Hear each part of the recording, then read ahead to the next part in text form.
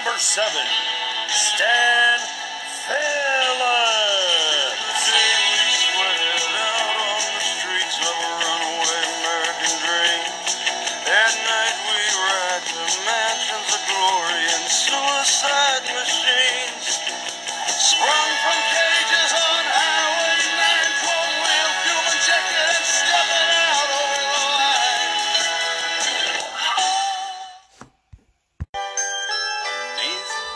Happy Tuesday, folks. How's everybody doing? Hope you all had a good Labor Day weekend. Still enjoying the good weather that's out there. Well, the one thing that's not too good is our Metropolitans. They really let us down yesterday.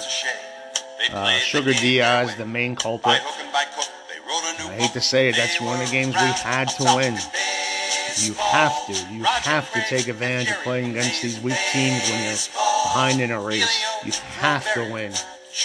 Now we got the Marlins for a series, but then after that, it's going to be getting tough. You got the Yankees, Cardinals, Phillies, Red Sox, Braves at the end of the year. It's not going to be an easy run.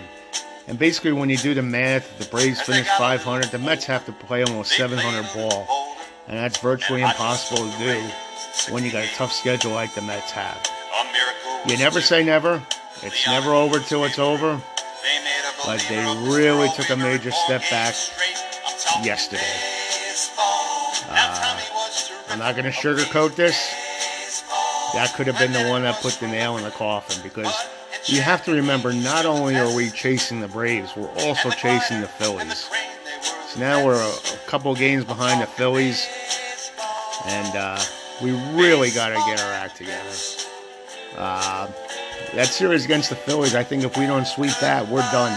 Because then we're still catching two teams, trying to follow two teams in the standings and pass them by with 2 weeks to go. So it's not going to be an easy task. Well, the one unique thing about all this, the Mets are 69-69 for the first team in their history. Wasn't 69 a magic number for us at one time? And talk about 500, we're now 27-27 in one-run games. The most such nail-biters of any 2021 club. That is incredible. I mean, this has been the season of the one-run games for the Mets. And you know what? When you depend on one-run games and you're not dominating, a bounce here, a bloop here, anything can happen. And it's usually a 50-50 coin flip, and by golly, it looks like it's the 50-50 coin flip for the Mets here. Now, do the Mets look like a playoff team to you? I know the majority of this audience are Mets fans. But do they look like a playoff team to you? Well, they sure did on Monday afternoon as Nationals and Edwin Diaz handed over a 4-3 victory to a team that's basically thrown in the towel and just playing guys who weren't even in their plans for the year in the Washington Nationals. And to make matters worse, it wasn't Diaz's first blown save of this series. It was his second. So if Diaz can't shut down the Nationals, it's not a good sign, folks. It really isn't a good sign. So again, I hate to be the bearer of good news, and I never give up. But it's not looking good. All right, don't sue me. We're always Met fans till day one, until the end of our lives, whichever that may be. But the way the Mets are playing, they may end my life a little bit more prematurely than originally hoped. But it's not looking good. And where do you begin? I mean, it's just tough.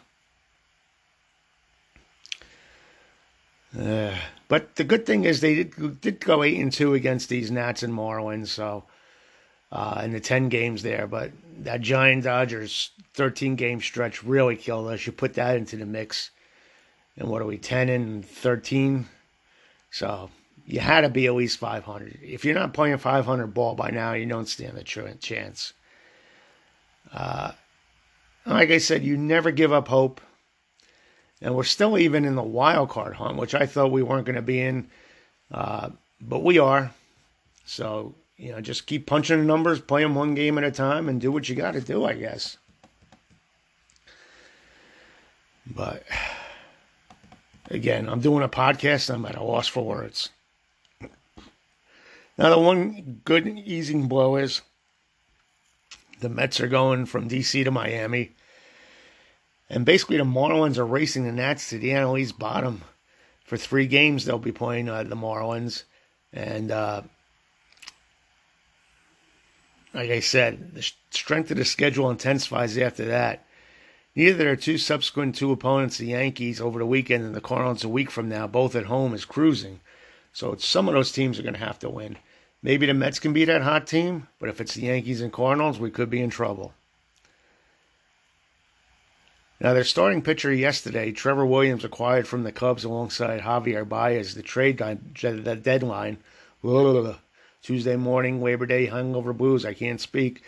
Grinded through 5 turbulent innings, giving up only 2 runs despite surrendering 10 hits and 2 walks. So you talk about a gritty performance. He was gritty. He wasn't dominating, but he was getting by. And next relievers, Jarice Familia, Brad Hand, and Seth Lugo all put up zeros.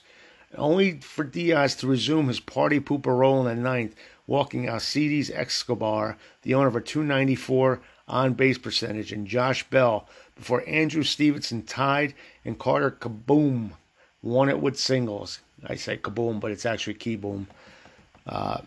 And Diaz really had no command of his fastball, and he wasn't getting the results. But you know what? Diaz is our man. He's our closer, so we're going to sink or swim. And if it's not meant to be, it's not meant to be. So I don't argue with Rojas having Diaz as the closer. He is your closer. And at this point, you got to go with the guy you think is your best pitcher at the closer. And I still think it's Diaz. He just didn't get the job this weekend. And the offense, again, that runners in scoring position blues continued. They went 1 for 10 with runners in scoring position.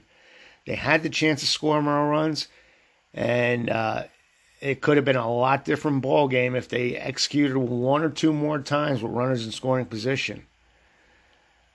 And it felt like a quiet 1 for 10, probably because their first 2 opportunities resulted in Michael Conforto moving Lindor from second to third base, courtesy of a ground to the right side, and Pete Alonso singling home Lindor for a 1-0 Met lead in the first. And that proved it. That was it for that department. The Mets' second run coming on a Jeff McNeil double play, and you don't want to see that happen to score a run. But that pleaded Javier Baez from third base in the 4th, and Alonso's 30th homer, a solo shot in the 6th off Nats starter Patrick Corbin. Now, like I said, it just wasn't a fun game to watch. And the Mets basically have to finish. They've got to deliver. You've got to score the runs that you're setting yourself up to score. Now, again, we're less than a month to completion of the season. It's been the same old story. The Mets season remains their underperforming offense, even after it contributed to climb back to 500. So, to get to 500, the offense came through. But now that we're back at 500, it's again the offense that is letting us down. Can't blame Pete Alonso. He's batting .417, .444, .792 in 6 September games. And regardless whether the Mets make the playoffs, this trends strongly toward an important rebound season for one of the franchise's faces. So it's good to see Pete's freshman year wasn't really a fluke. And in the future, maybe he can carry the teammates some more, and maybe even this year. And with 24 games to go, the Mets somehow can pull this off. Here at this Labor Day milepost, however mediocre by some pretty important measures, it really doesn't inspire much confidence. But who knows? It's wacky. Every week, you look at all the teams in baseball. Just when you think a team is hot like the Yankees, they go cold. Just when you think the Red Sox are dead, they're back in the mix. Seattle's smoking it. I mean, the Cubs even won 7 in a row. It's just crazy. That's the beauty of baseball. You don't know what's going to be happening next. You just don't. Now, what else can we talk about? Well, we can just hammer Edwin Diaz all day, but is it really worth it at this point? I mean, he blew 3 straight saves for us back in July, if you recall that. And we were on him then. So I think that's kind of the life of a reliever. Not everyone's a Mario Rivera every year. And he's in another rut now. He was entrusted with a run lead in the ninth inning, and he mishandled it.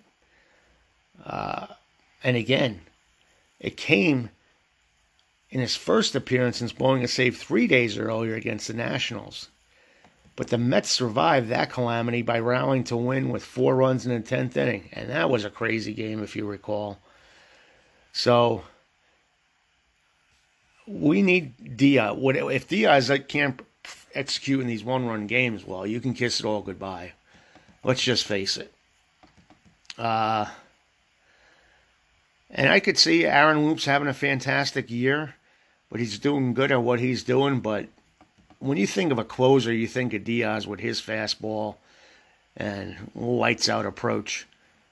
Now, his ERA is 3.93 because he's had a few bad outings. He has 6 blown saves and 34 opportunities. But he had recorded 9 straight saves before Friday's missed opportunity. So, what are you going to do? Trevor Williams, he was in trouble most of the afternoon, but kept the Mets in the game by allowing 2 earned runs on 10 hits and 2 walks over 5 innings. You talk about walking a tightrope. And the Nats placed at least 2 runners on base in each of the innings he pitched by the right-hander. And the good thing, like I said, Pete Alonso's been run hot, and his 30th homer of the season was a blast leading off the 6th, and he gave the Mets a 3-2 lead against Patrick Corbin. So if you look at if you don't count last year, his rookie season and this year, he's now hit 83 homers in 2 full seasons, and that bodes well, like I said. Diaz and Pilar singled in succession to begin the 4th, but the Mets only produced 1 run with McNeil hitting that double play, which I mentioned before. Williams surrendered 3 hits in the 4th as the Nationals tied at 2-2. Louis Garcia, Corbin, and Lane Thomas singled in succession for the run before Williams retired the next 3 batters. And who would think that Lane Thomas would be a nuisance to the Mets throughout this 5-game series? He finished 8 for 21, 381 batting average with 2 homers. Go figure. Baseball is a funny game. Escobar's triple in the 1st led to the Nationals tying 1-1 on Juan Soto's groundout. Williams later walked Bell and surrendered a double to Yadiel Hernandez, but escaped the inning by striking out Keyboom. Now our beloved Metropolitans, they're going to be going down to Miami on Tuesday, and then we come back home for the Subway Series. Now, if you remember last week, the Mets swept 3 games from the Marlins in Citi Field. But that included the resumption of a suspended contest from April, but I consider that a win, a current win, because that picked up in the top of the 1st inning. But it's definitely going to come down to a sprint. It's no longer a marathon. You got to play each game like it means the world. Put the blinders on and just go for it. Now, if you didn't watch the game, you're probably wondering, how did Trevor Williams survive when I mentioned all the stats that he had? Well, he went the bend but don't break route Monday and nearly escaped with the win. Now, it was a start necessitated by Saturday's doubleheader, and the right-hander allowed 12 runners to reach base over 5 innings. But amazingly, he only surrendered 2 runs. And you got to credit the Mets' defense and positioning for keeping in the game. I will give credit to the Mets. They seem to know where to position their fielders all the time. They do an uncanny job. And I guess it's the beefed-up analytics crew doing that job for the Mets, but hats off to them.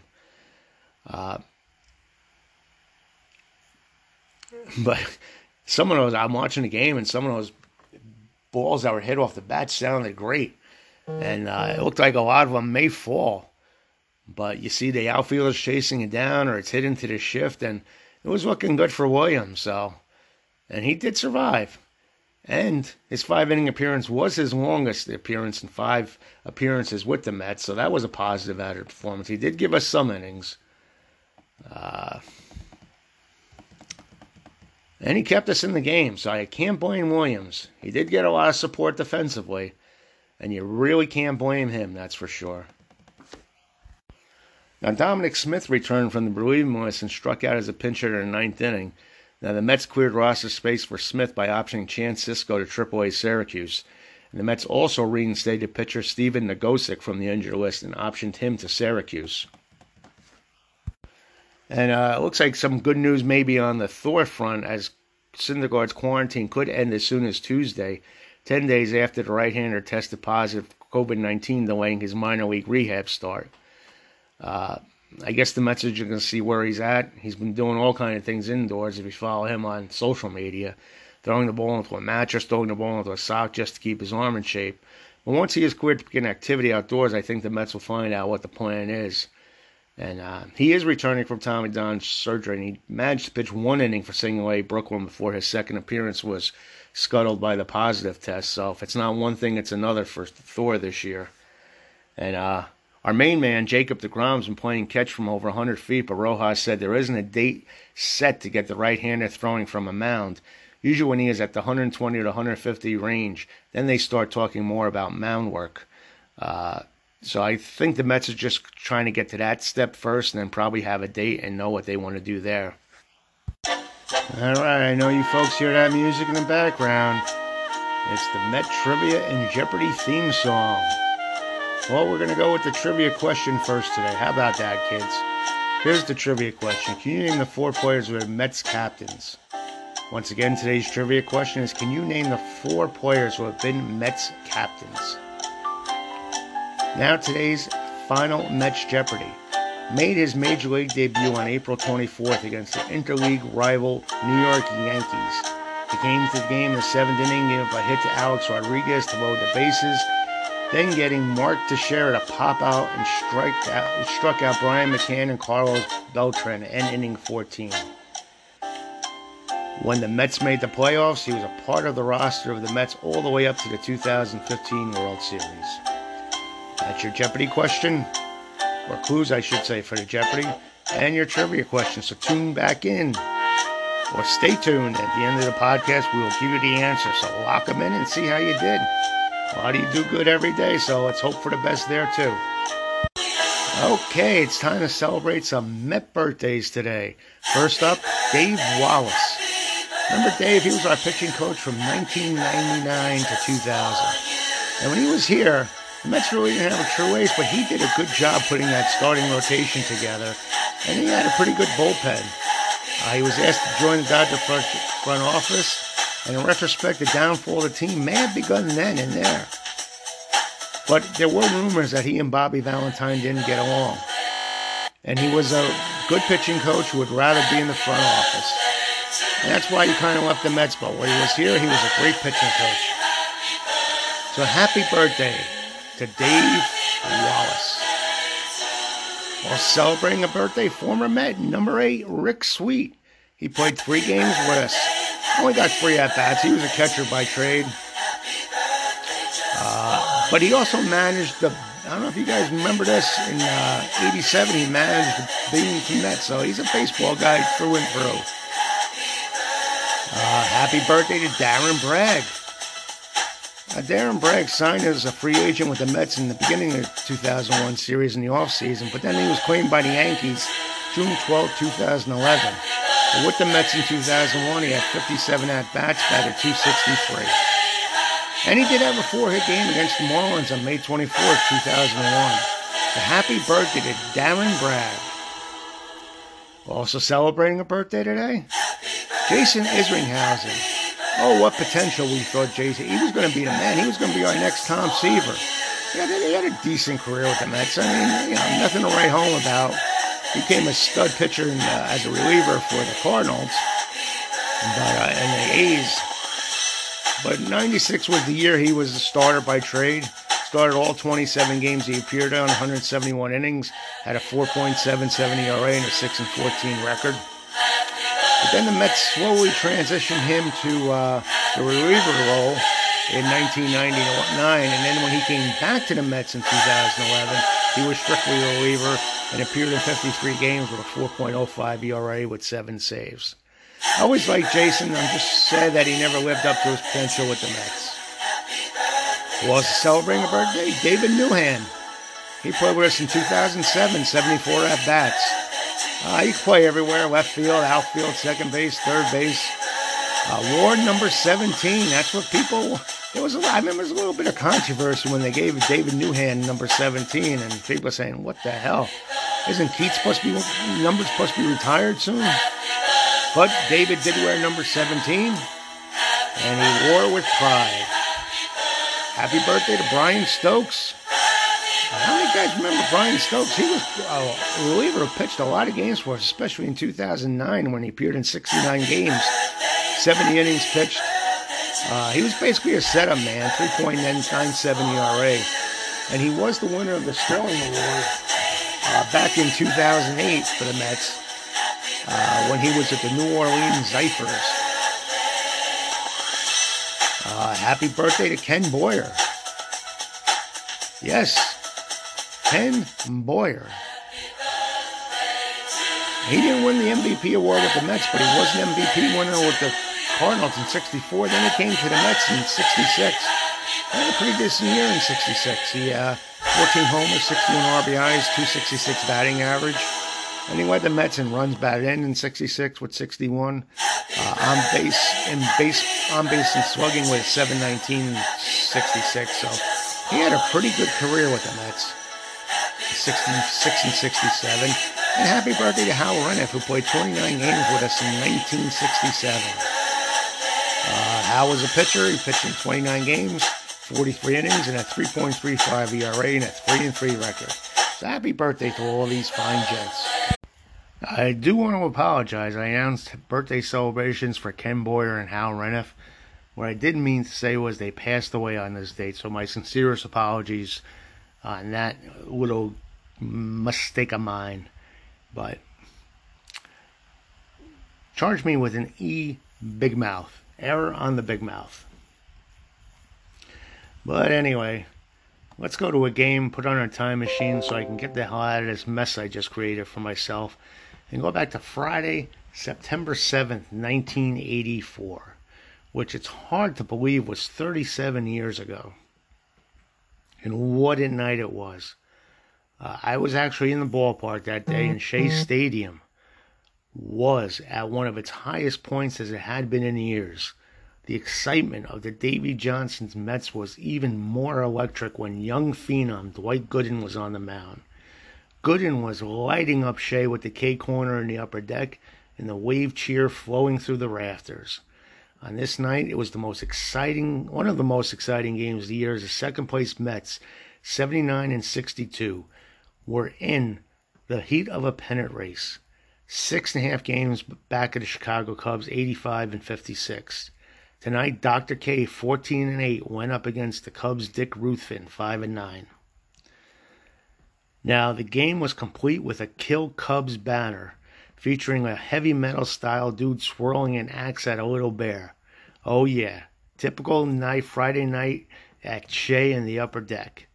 And if memory serves me right, there were a lot of Cub fans in that upper deck too, so security was kind of tight. Things were rowdy in the upper deck in the 80s in those days if you were rooting for a hated rival team. Now here's the lineup for the Cubs that day. Bob Dernier, center field, leading off. Ryan Sandberg, second base, batting second. Gary Matthews, left field, batting third. Leon Durham, playing first, batting fourth. Keith Moreland, right field, batting fifth. Ron Say, playing third base, batting sixth. Jody Davis, catching, batting seventh. Larry Boa, playing shortstop, batting eighth. Dick Ruthven, pitching, batting ninth. And for our beloved Metropolitans, Wally Backman, playing second base, leading off. Mookie Wilson playing center field, batting second. Keith Hernandez playing first base, batting third. Darryl Strawberry playing right field, batting fourth. George Foster playing left, batting fifth. Hubie Brooks playing short, batting sixth. Ray Knight, the third baseman, batting seventh. Mike Fitzgerald batting eighth, catching. And the Dr. Dwight Gooden pitching, batting ninth.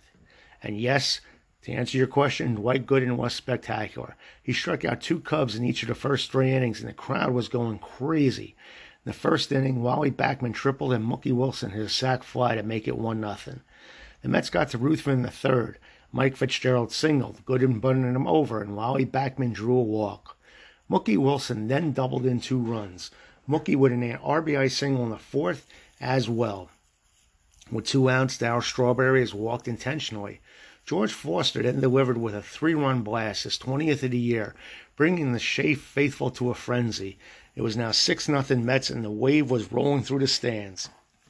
Yeah, who remembers the Wave? The Wave was really big back then at Shea. Now, Dwight Gooden was shutting down the Cubs, and all of a sudden had a no-hitter going. He was adding even more excitement to the night.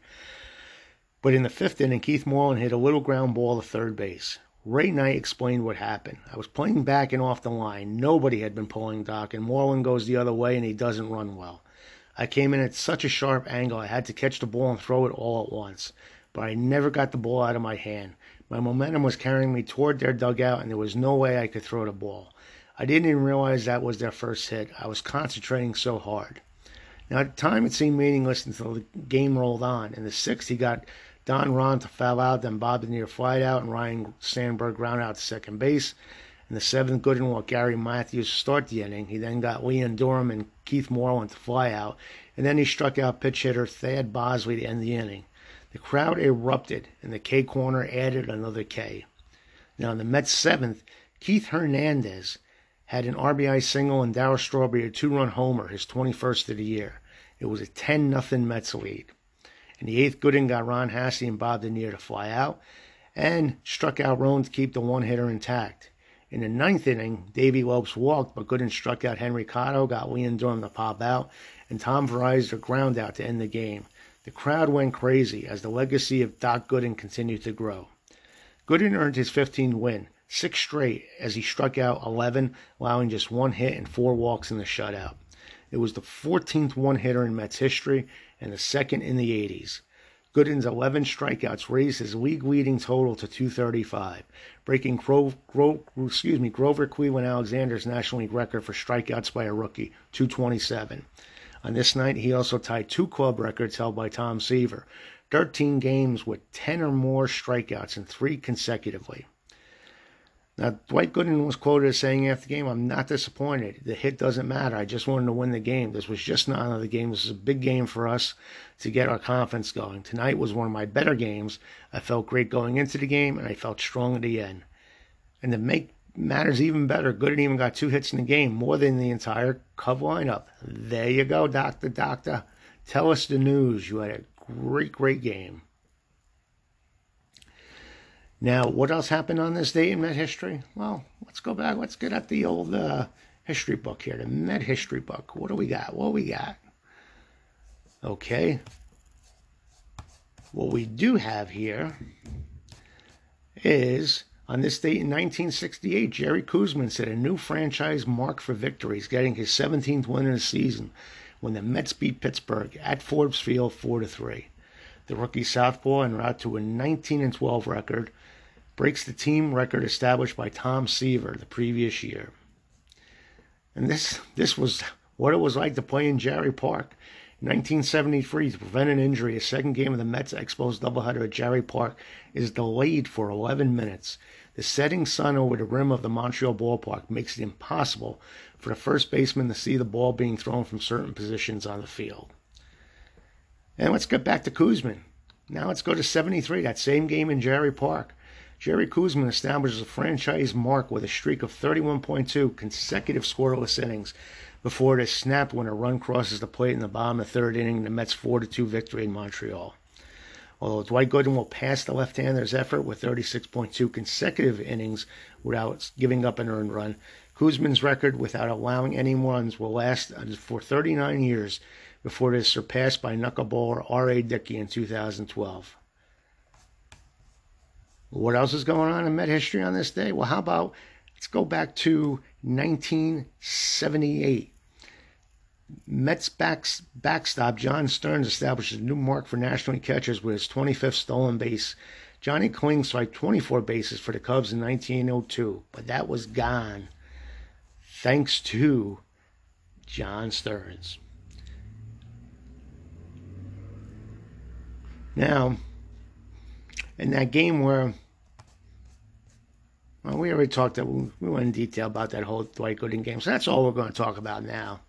But a lot of stuff happened on this date in Met history.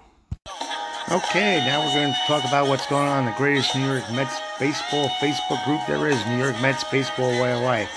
If you're not a member but are in Facebook, please join. Great content, great conversation, great members, all about the New York Mets, so please join. If you're not a subscriber to this podcast, please do subscribe. You'll be updated every time one is available, and you'll have access to our entire library of podcasts. And if you ever need to reach out to me, I'm at philstan41@gmail.com. Would love to hear from you. So what's going on in the group? Well, we kind of discussed yesterday in the whole series with the Nationals. The Mets blew leads in 3 of their first 4 games here, but still won. Well, yesterday, their 5th game, they blew another and lost. They were 3 outs away from winning 4-5. Instead, they won 3 of 5 in a time when they need to win just about every one. And Don Laub points out, and another brutal 14-game stretch coming up against really good teams, the Yankees, Cards, Phils, Red Sox, and Brewers. Yikes. And I mentioned that the Mets scored a total of 95 runs in 28 August games. They already scored 39% of that total, 37 runs, in just 5 September games. Now, how about Javi Diaz? It's coming off the IL. He's batting .313, .365, .667, with 5 doubles, 4 homers, and 7 RBIs. He has come to life. So it's good to see Javi doing it. And the Mets are actually playing better. They just need to get the pitching and hitting in sync at the same time. And a prospect we've all been watching, third baseman Mark Vientos. He's the Mets' number 6 overall top prospect. He's been promoted to AAA Syracuse. In 7 games for AA Binghamton this season, he's crushed 22 homers and slashed .281, .346, .580 with a .927 OPS.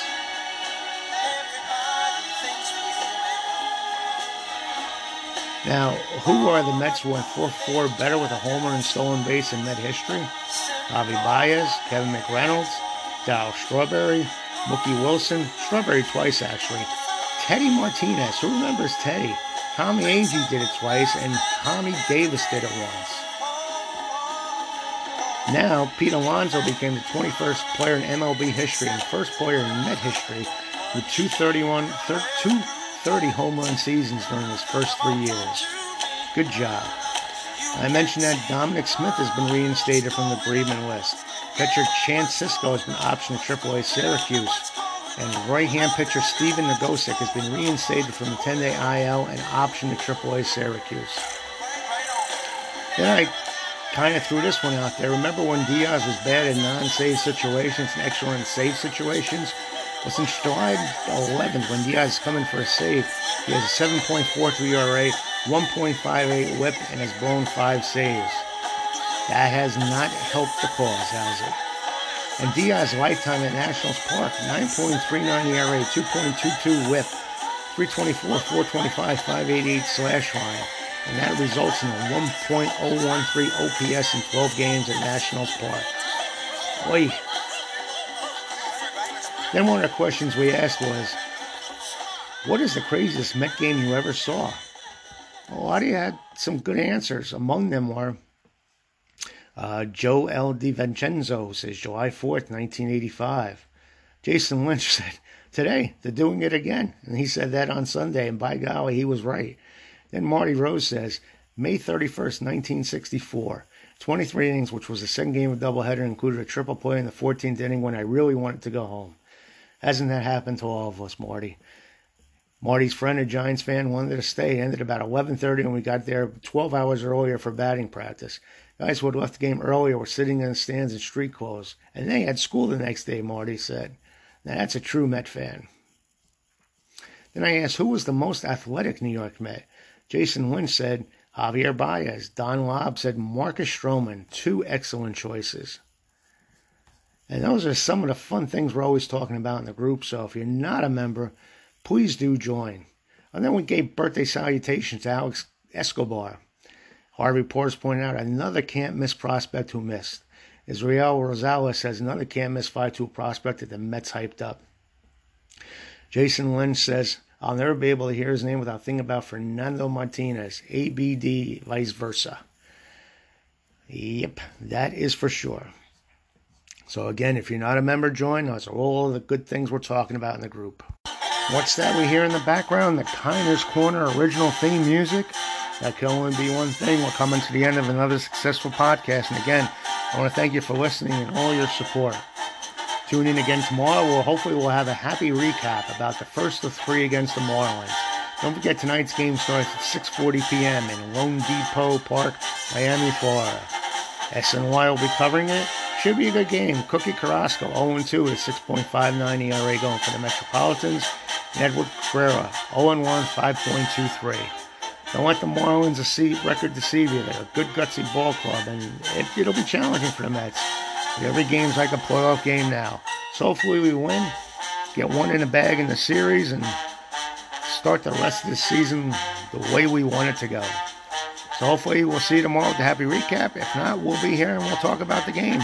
Either way, let's go Mets, and thanks for listening. Enjoy the beautiful day. Talk to you tomorrow.